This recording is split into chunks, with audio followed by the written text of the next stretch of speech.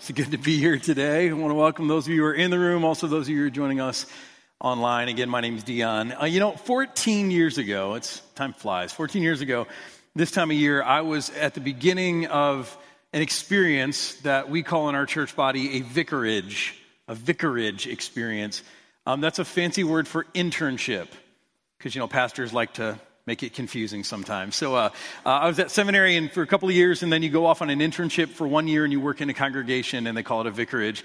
And so Jocelyn and I, we were sent to work in a congregation for a year and to learn more about ministry, a place in a city called Woodbury, Minnesota. Now, when we first heard about that, Woodbury, Minnesota, at first, the night that we got the assignment, it sounded a lot like Mayberry. And we were kind of nervous about that. Now, thankfully, it was before The Walking Dead was a thing, because we would have been even more nervous. There was a Woodbury there too.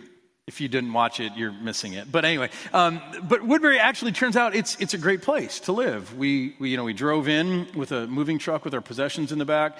It's a town just outside of the kind of outer ring of St. Paul, Minnesota, the Twin Cities. Thriving community, really exciting place to live. And when we arrived there, we discovered a great community, beautiful place.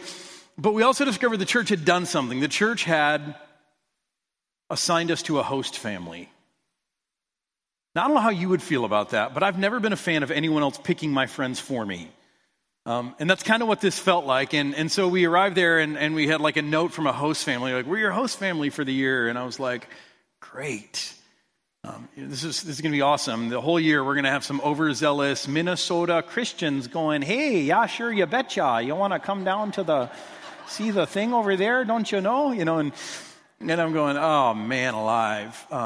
And so, they came by the day that we moved in, and we had a chance to meet them. Rick and Ann Gibbs were their names. They actually had two daughters, Morgan and Julia and Morgan, I should say. And we looked at them, we're like, okay, they look benign enough. And then they came over, and they're really hospitable. They brought some groceries, and they invited us to their house for dinner. And I'm thinking, here we go. And then they invited us to join their small group Bible study. And I'm like, oh, great. But you know what happened before long? It didn't take very long that we just really fell in love with the Gibbs family. They were incredible. They were people who weren't just fulfilling some role, and they weren't just, offering to be the host family because they wanted to get up close to the intern for whatever that might give them. I don't know. But it really was, they just had a heart to help us, this young couple who was moving there for a year. Jocelyn had just discovered 2 days before we left, that she was pregnant.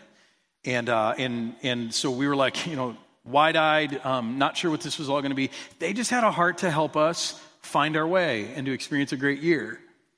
And so over the course of the year, there were all kinds of great things that they did for us. They'd bring groceries over. They'd drop us a gift card every once in a while and say, hey, there's a restaurant we really want you to try, and we know you guys don't have a lot of money, but take Jocelyn out.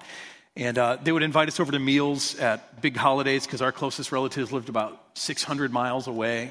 And they'd invite us over for Easter with their family and stuff like that. Or they just even let us hang out after our small group Bible study, and we would just hang out in their living room till late hours, laughing and talking and connecting. And it was so powerful. Ended up being great friends. But I think the moment that was most powerful was when our daughter Ellie was born.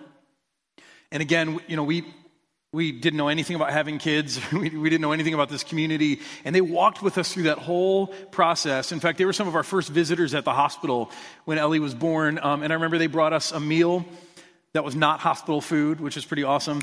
And they brought gifts for Ellie, and they brought us this big tub of Cold Stone ice cream, which must have cost a fortune because that place isn't cheap. And they just brought that, and that's just kind of the people they were. And they walked with us through the next few months before we wrapped up our vicarage there, and they helped us figure out how to be young parents. They were just incredible.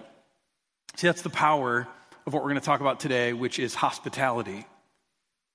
Now, I feel like in a lot of ways, hospitality is becoming a lost art, that it's not quite as valued in our culture today as maybe it was decades ago, or maybe it's not as valuable here in our geographical region than it is in some other parts of the U.S. See, we raise our kids to be great leaders, and that's good, but we don't necessarily raise our kids to be great caretakers of people, do we? And so we may spend hours in teaching them how to do calculus or teach them how to shoot three-pointers or teach them how to do some, life skill, but we don't spend a lot of time teaching them how to set a table or how to refill someone's water glass at dinner or even how to read the subtle nonverbal cues to know how to care for someone well.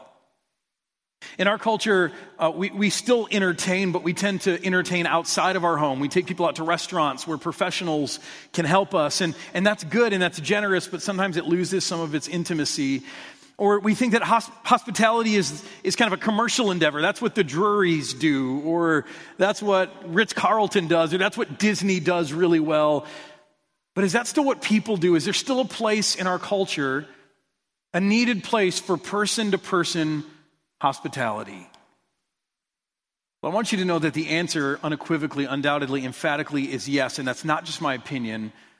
This is a biblical perspective. See, hospitality has been something that the people of God have embraced from the oldest of times all the way through New Testament. It's something we still need to embrace. I want to show you a few different places in the scripture today that talk pointedly about our need as God's people to be people who are hospitable above all. The first one's going to come from Leviticus. Now, Leviticus is one of these books of the Bible that is just one big giant list of do's and don'ts. Moses is giving it to the people of Israel, and some of you know that Leviticus has some teachings that are kind of strange. And so some people in modern times have just kind of tossed aside the entire book of Leviticus. But the reason that they do that is because they don't understand that in Leviticus there are moral teachings that are timeless, and then there are teachings that are customs, there are dietary teachings, there are civil teachings, and they're all kind of lumped together. And so without context, it is a little hard to understand. Today we're going to look at some sections in Leviticus that are so clear that you can't not understand them. Let's look. Moses is speaking, but God is really the spokesperson. God is the one speaking through Moses. Moses is the spokesperson, I should say. And God says, "Observe my Sabbaths and have reverence for my sanctuary. I am the Lord. Do not turn to mediums or seek out spiritists, for you will be defiled by them. I am the Lord your God. Do stand up in the presence of the aged. Show respect for the elderly and revere your God. I am the Lord. And when a foreigner resides among you in your land, do not mistreat them. The foreigner residing among you must be treated as your native born. Love them as yourself. For you were foreigners in Egypt. I am the Lord your God." So you kind of see how Leviticus goes back and forth with giving all these different do's and don'ts. And in this list, it's interesting. I think for most of us, we'd be nodding along. You're like, okay, honor the Sabbath, show reverence for the sanctuary, for God's holy place. All right. Don't consult people who are like astrologers and spiritists and mediums and people who can conjure spirits. That's bad stuff. Don't do that. And we're like, okay. And stand up in the presence of the aged. Last week we talked about the next generation being our focus. And that's the right orientation, to be focused on the future. And yet we still want to honor and respect those who have come before. That's what it means to be an intergenerational church. And I think most of us hear that and we go, yeah, it's good. It's good to respect and acknowledge the elderly. But maybe that last part trips some of us up, this thing about foreigners. It's kind of a hot topic these days, but God says to the people of Israel, he says, hey, for those foreigners who are among you, I want you to treat them as if they were native born. Treat them as if they were your own people. And I want you to love them as you would love yourselves. And then he gives a reason. Do you remember the rationale? Do you remember why he said they should do that? Anybody? Yeah. Because he says, because you were foreigners in Egypt. See, he says, you know what it's like to be at someone's mercy. You know what it's like to be vulnerable. You know what it's like to be, a couple in their early 20s in Minnesota, not knowing anything and getting ready to have a baby. You know how vulnerable that place is. And you know what it's like when someone steps alongside you and they bless you and they care for you and they provide covering for you. And you know what it's like when someone exploits you. You know what it's like to be mistreated. Now, I know some of you are looking at this from Leviticus and you know just enough about the Bible probably to be dangerous. And so you're saying, okay, but that's the Old Testament. We don't have to listen to all the Old Testament stuff, right? Because we're New Testament, we're New Covenant people. That's Old Covenant. If that's what you're thinking right now, I want to show you what it says in the book of Hebrews, New Testament. It says, keep on loving one another as brothers and sisters, right? So love your family, love each other within the church.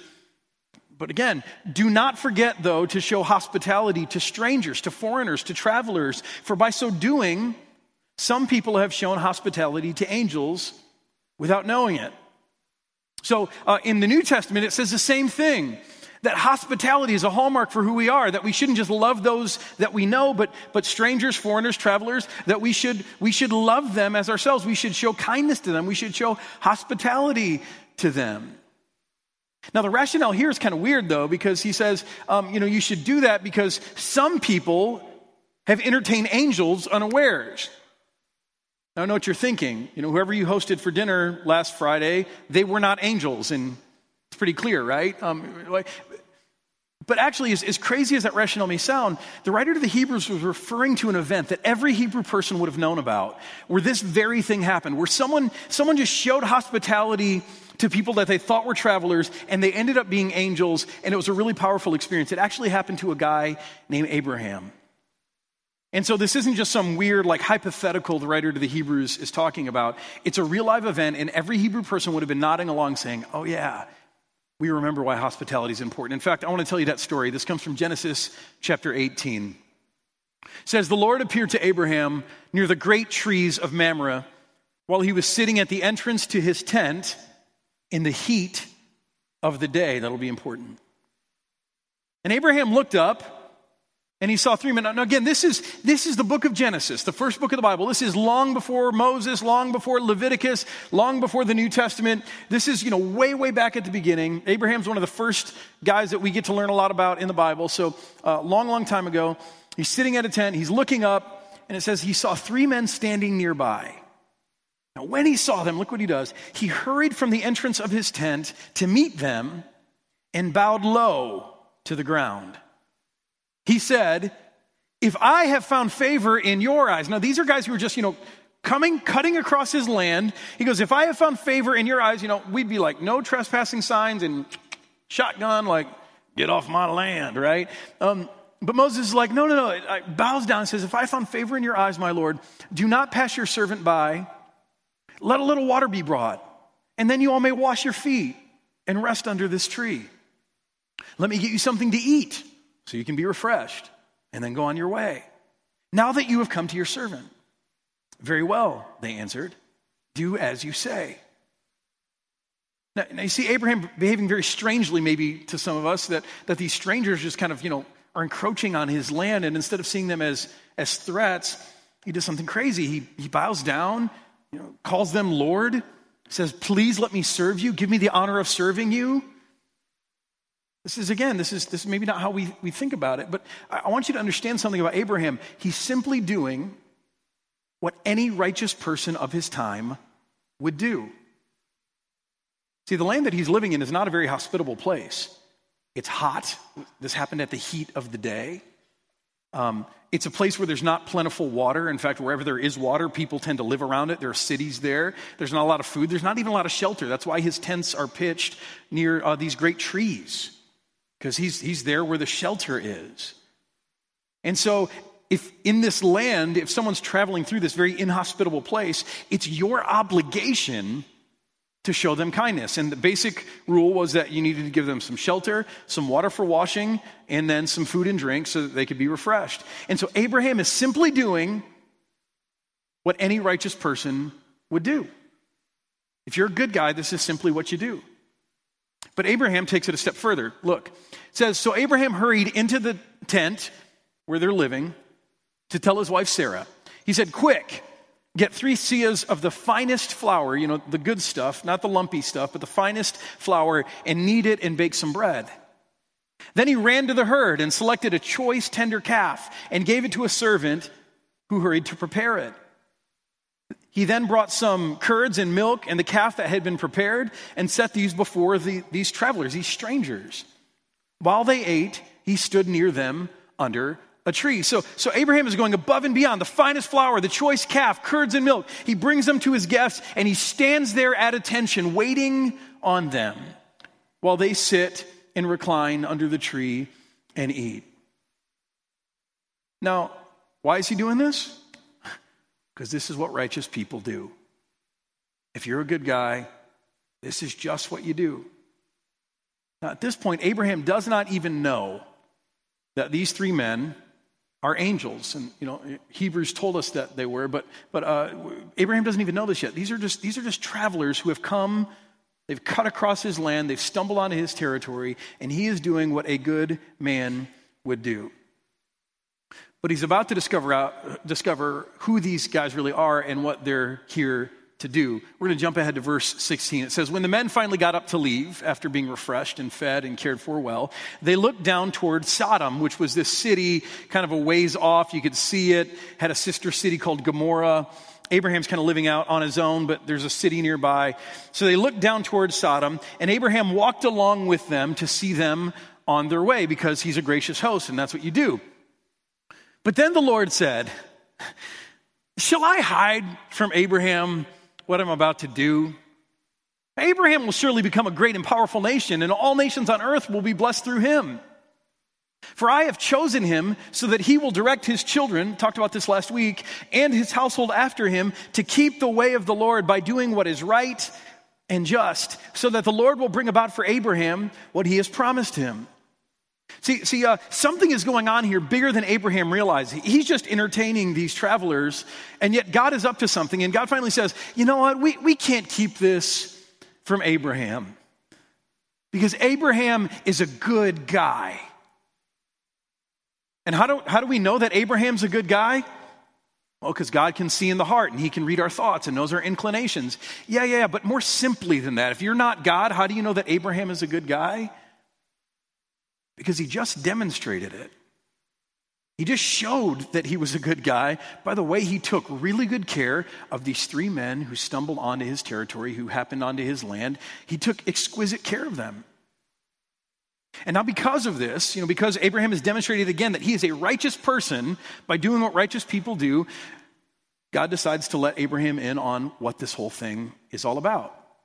It says, then the Lord said, the outcry against Sodom and Gomorrah, these cities in the distance, is so great and their sin so grievous that I will go down personally and see if what they have done is as bad as the outcry that has reached me. If not, I will know. So God says, the reason we're traveling through here, the reason these messengers came is because, people have been crying out to me about the wickedness of the people of Sodom, and I've got to go do an investigation. I've got to go see for myself. In order to be fair, I've got to do an investigation to see what is about to happen. Now the reason this is important for Abraham is that Abraham's nephew, Abraham has no kids at this point. He just found out he's going to have a son in the future, but he's an old man. His living relative, his nephew, is living in the city of Sodom. So this is big news for Abraham, that God is displeased and that the city might be destroyed. And so Abraham then, we won't look at this part, he spent some time bargaining with God, asking God to spare the city if just a few righteous people can be found. And they start at about, 50, and they go down to 10, and then the angels go on their way. And they go down into Sodom, and they get ready to make their investigation. And they walk into the city, and everything is different than what they experienced when they crossed onto Abraham's land. Abraham's nephew Lot sees them, and he quickly drags them into his house, and he's like, hey guys, stay here, and bar the door. And they're like, what's going on here? And then the men of the city come, and they surround that house, and they beat on the door, and they demand that these travelers be released to them so that they can violate them. And the investigation's now over. Okay, close the books. The angels get Lot and his family out of the city. Fire comes down from heaven, and it's all over for the city of Sodom and Gomorrah. Now, some of you have heard this story before, and there's a lot of talk about why those cities were destroyed. At the most basic level, what's the difference? These angels who encountered Abraham and these angels who encountered the people of Sodom, what's the basic difference? What demonstrates who are the good guys and the bad guys, the righteous and the wicked? What's the demonstration of that? See, the first sign of it, the first demonstration is revealed in their hospitality. And here's what I have to say, that how you treat the stranger who stumbles onto your land, the foreigner, the outsider who comes into your space, how you treat that person reveals volumes about what's in your heart. Can I trust you or can I not? Are you righteous or are you wicked? Are you a good guy or a bad guy? So much of it comes down to our first impression. And this is true throughout the Bible, and that's why there's always a high standard on God's people to be hospitable above all. But it's true everywhere, isn't it? I just want you to think for a second about the power of great hospitality. Great hospitality has the power first to reveal our true intentions, right? If I don't know if you're good or bad, but you act kindly to me, if you're lavish and generous to me in the first few moments that we meet, then all of a sudden I start to see what's inside you, even though I don't really know you yet. You could say it this way, that hospitality also, number 2, builds trust. It's a trust builder when you don't have much to go on. Third, it can soften a hard heart. Right, that was my story in Minnesota. I didn't want any stinking host family. And then I got one, and their kindness, their love, their concern, it melted me. I love those guys now. That's what great hospitality can do. It can soften a hard heart. Fourth, it can show people that they really matter. See, we have the power, each of us as God's people, to preach the gospel without saying a word. By the way we treat someone who comes into our midst who is new, who is vulnerable, who is in need, just by the way we show hospitality. And see, the reason this has been such a high standard for God's people all throughout time, and we are included in that, we are not exempt from that, is because part of doing this, it's a testimony, it's a proclamation of the fact that we were once foreigners and strangers and aliens when it came to God. We were not friends of God, and yet when God came across us, he didn't exploit us, he didn't ignore us. Instead, he treated us really, really well. Right? When we do this to other people, we are testifying to how well we have been treated by our God. It's no different than it was with the Old Testament people of Israel. They were rescued from Egypt, from slavery, and then the way they treated people was a reflection on how well they had been treated by their God. For us, it's exactly the same, except it's even more so because God hasn't just rescued us from Egypt, he's rescued us from sin and death by the power of Jesus. See, great hospitality has incredible power. And here's where all this comes together, that although I believe we have a great church, and I believe the heart of this church is good, I've been becoming more increasingly concerned about the first impression we might give to a traveler who happens onto our campus, for an outsider who comes in who doesn't know anything about us. I don't know that we are revealing very well what I believe is at the heart of this church. Let me show you what I mean. Currently, if you were to come onto the St. John campus, and let's just assume for a second that you even notice the St. John campus in this big blur of asphalt and brick and mortar that is Manchester Road. But let's just say, and some of you on live stream, you're like, oh, that's what the church looks like. Yeah, that's what we look like. So if you were to come onto this campus, immediately you'd be met by a massive buildings, impressive buildings that we're really grateful for, and a giant parking lot, and you would have no idea what to do next.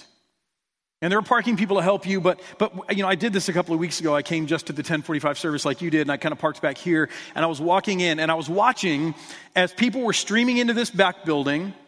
That's where our students go, but again, if I'm new, I don't know that. And then some people were coming in these doors here where our commons are, and some people were coming into those doors there, and some people were walking all the way around to the front of the building. And if you're new, you have no clue. You have no idea where to go. And I think what we're unintentionally saying to people if they're new onto our campus for the first time, what we're saying to them by this is if you were supposed to be here, if you belonged here, you would know where to go. Now I want you to contrast that with Abraham, who sees these three strangers encroaching on his property. And he runs up and he falls down and he says, my lords, let me serve you. Let me bring some water. Let me cook you some food. Please give me the honor. Give me the honor of taking care of you. So let's suppose that you eventually figure out how to get into our campus. You come in through our commons entrance, which is probably the closest entrance. Currently, you'd come into a place that's a ghost town. No one is there. Now, even these happy people and light and stuff, like you don't even see that on a Sunday morning. This is taken during the week, I guess. But it's a ghost town. Again, you're looking around, you're going, where are the people? Where am I supposed to go? If you have a kid in tow and you're trying to figure out where to go for children's ministry, you're going to go up and down and all around. And if you ask someone for help, they'll tell you where to go and they'll lead you there and they'll be really great and hospitable. But if you're like me, and you would rather wander for a solid hour rather than ask someone for directions? Now, I'd rather miss the service than ask for help, right? If you're me, then you're never going to find it. And the reality is, again, if you come into our campus and you've got your kids and you're ready for church and you make it to the Commons and it's a ghost town, and then if you just knew that there's this doorway to children's ministry, except I talked about this last week, you would never know that that's a place where children go. Like if you get right on it, you see a mural at the end of the hallway, but until then, it's just kind of this white, bright, institutional-looking hallway, and yet that's a doorway to children's ministry. But again, you would never know that. Now again, does this honor the spirit of Abraham? Does this look like Abraham and his guests? Eventually, if you make it upstairs to the sanctuary, you follow the little signs that are around, and you make it up here, you'll see people, hallelujah, people, and you'll come in and you'll come into a space it's a great big space. It's a space we're very blessed to have. I'm so grateful for the people who sacrificed to build this space. But you know what? You come into a space that looks a little worn. You know, I love the red carpet as much as anyone. But the real problem with this flooring in here is that it's worn. I mean, it's tattered. It's piecemeal. It doesn't all match even. And you come into a space that has had improvements made, but you know, not always a lot of coherence, and there's new and old, and it's meshed together in a way that's not always the best. It looks a little hodgepodge. And just to be honest, just be honest with yourself. If your living room looked like this, if your house looked like this, you'd probably be reluctant to invite guests over, wouldn't you? And yet we invite people in here, and you know, this is their first meeting of us, and you know, because I don't know that this speaks very well about who we are as a people and what we value.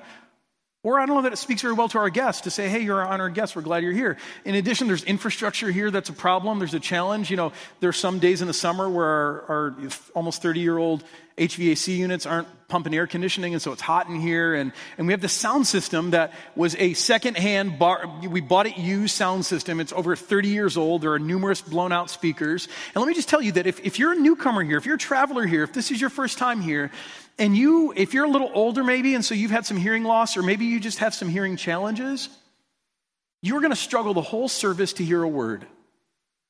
Because we've got an inadequate sound system with blown out speakers and not enough acoustical paneling. Now, it's not Sodom up in here.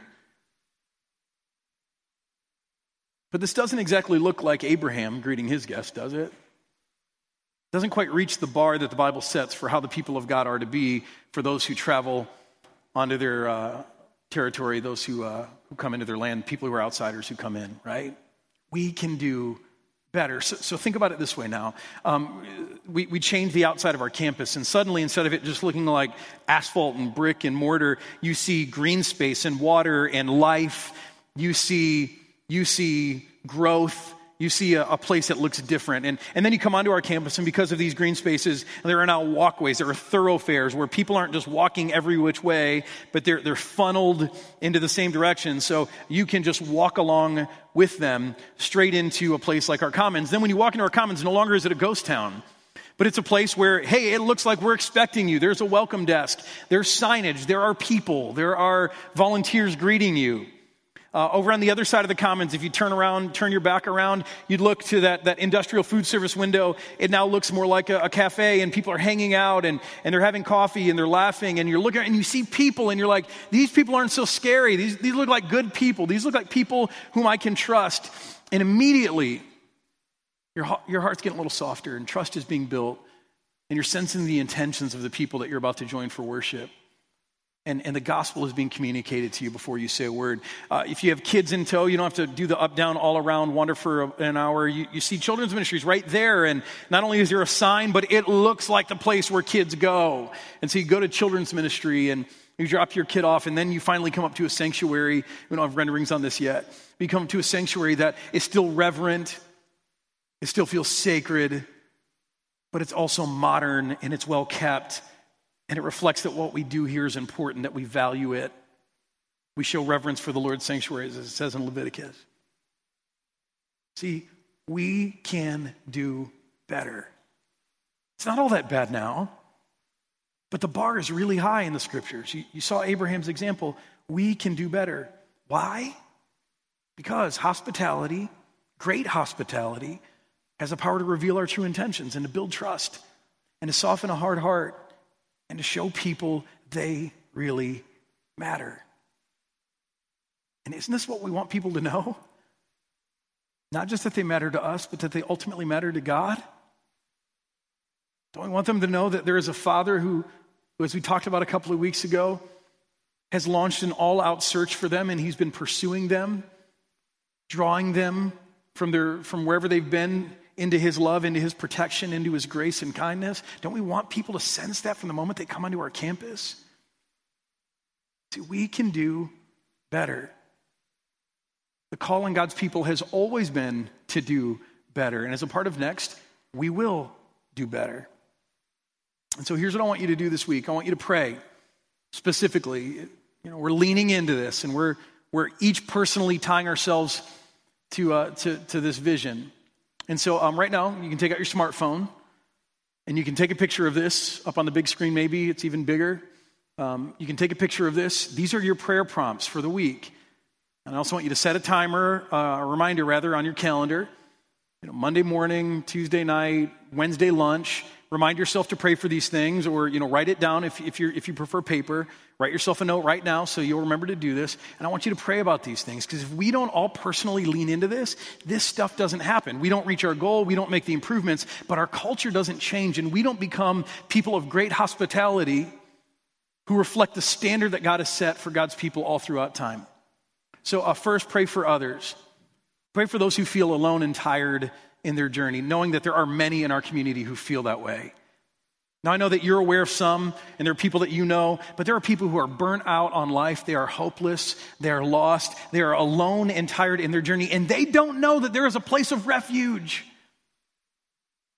where people put their arms around them and say, we're glad you're here, and where they will be able to sit under the love and the kindness of God to restore them from just the fatiguing nature of life. They don't know it.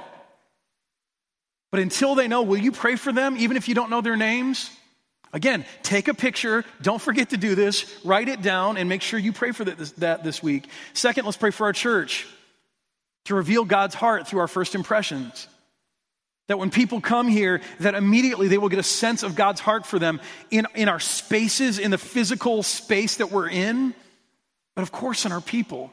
And then thirdly, I want you to pray for yourself that you will be better at offering hospitality to others personally. Like, I'm praying for this. I'm not the most hospitable person when someone crosses me, right? I'm not, my first inclination isn't, how can I serve you? It's not it. My first inclination is, I'm busy, get out of my way. And that's why I need to pray for this. And I hope you pray for this too, that personally God will help you do this. But then also, it's really important that you begin praying specifically about how God is calling you to step up as a part of this whole Next initiative. I've said this before, if we hold the line and don't do anything new over the next 2 years, our budget over that 2-year period of time will be about $8.8 million. We are calling you to stretch, to step up, so we can get about additional $2.2 million so that we can move things forward here as a church, so we can do what's next. That means that all of us have to pray about God, God, how do you want me to step up? Now, I want you to know there's some people who have already submitted their pledges. I've had a good handful of people who've done that. They've done it early. You're not late. We're going to do that in a couple of weeks together. But on average, of those people who've already turned in their pledge cards, do you know that the average increase was 45%? People are stepping up saying, we're going to give financially 45% more to make this happen. That's huge. And these are people who are not token givers. These are people who, a lot of them are giving over $10,000 a year. They're saying 45%. We've had some people who've doubled their support over the next 2 years. Why? Because they believe we are called to do better, we can do better, and that by doing this together, more people will come and find the love of God. Now, you just got to figure out whatever it is God is calling you to do. Don't get hung up on my numbers that I just gave you. But you've got to start leaning in and saying, God, You've saved me. You found me wandering, and you brought me into your family. You've brought me into life and forgiveness and hope. God, you've shown me great hospitality. You pursued me. You've invested in me. Father, how do we do this better? And what part do you want me to play in it? That's your prayer this week, okay? Because God is calling us to do more, to do better, and we can by God's grace. So let's pray. Father, We ask today that you would help us